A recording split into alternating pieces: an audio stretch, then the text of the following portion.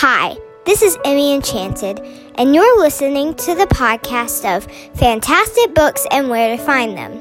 I'm a 10-year-old who loves to read, and I hope that this podcast helps you to find books that are a good fit for you. If you ever want to request a review of a certain book, you can contact me on my website, www.fantasticbooksandwheretofindthem.org. Thanks for tuning in. Welcome back. Today is April Fool's Day. I played some pretty good pranks on my mom, dad, and brother. On April Fool's, what pranks do you play? Tell me in your review, and make sure to give me a rating. Today, I'm going to be talking about the book Theodore Boone, The Accused by John Grisham. Here we go!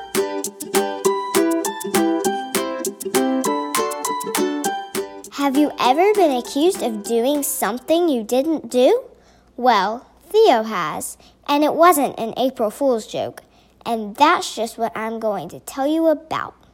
Pete Duffy, a character from the first two books, did not show up at his retrial. He was free on bond. You have to know this because it's going to come up in a later part of the book. It all started when Theodore Boone rode to school. He opened his locker, and some of his items had been stolen. Gone. Theo finished his work and tried to go home, but his tire was flat. Someone had slashed it with a knife.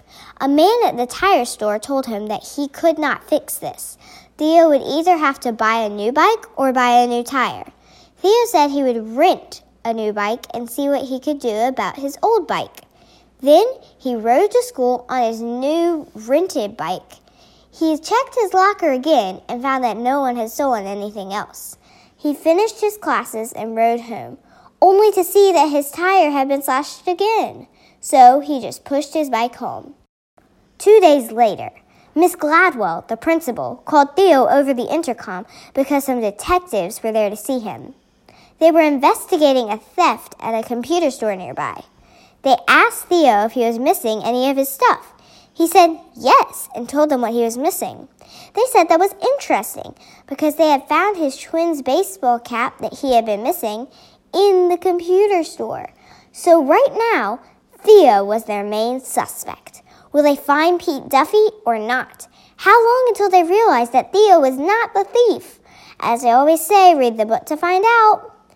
I recommend this book to any mystery lovers that are okay with not knowing some things until the very end.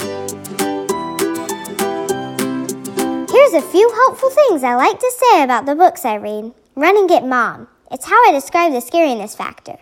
There were a few scary parts when Theo's bike tire got slashed, and a few others. Yucky lovey stuff. It's how I describe the romance factor. There was no yucky lovey stuff in this book. I'm relieved. This book is worth 9 AR points and is a 5th grade reading level. So, what's my rating for this book? I give this book 5 wands. It's a mystery, and I could never get tired of it until I figure out who, what, when, where, why, and how. Thank you for listening to my podcast. If you're listening in iTunes, please give me a rating and be sure to subscribe. And always remember, reading is magical.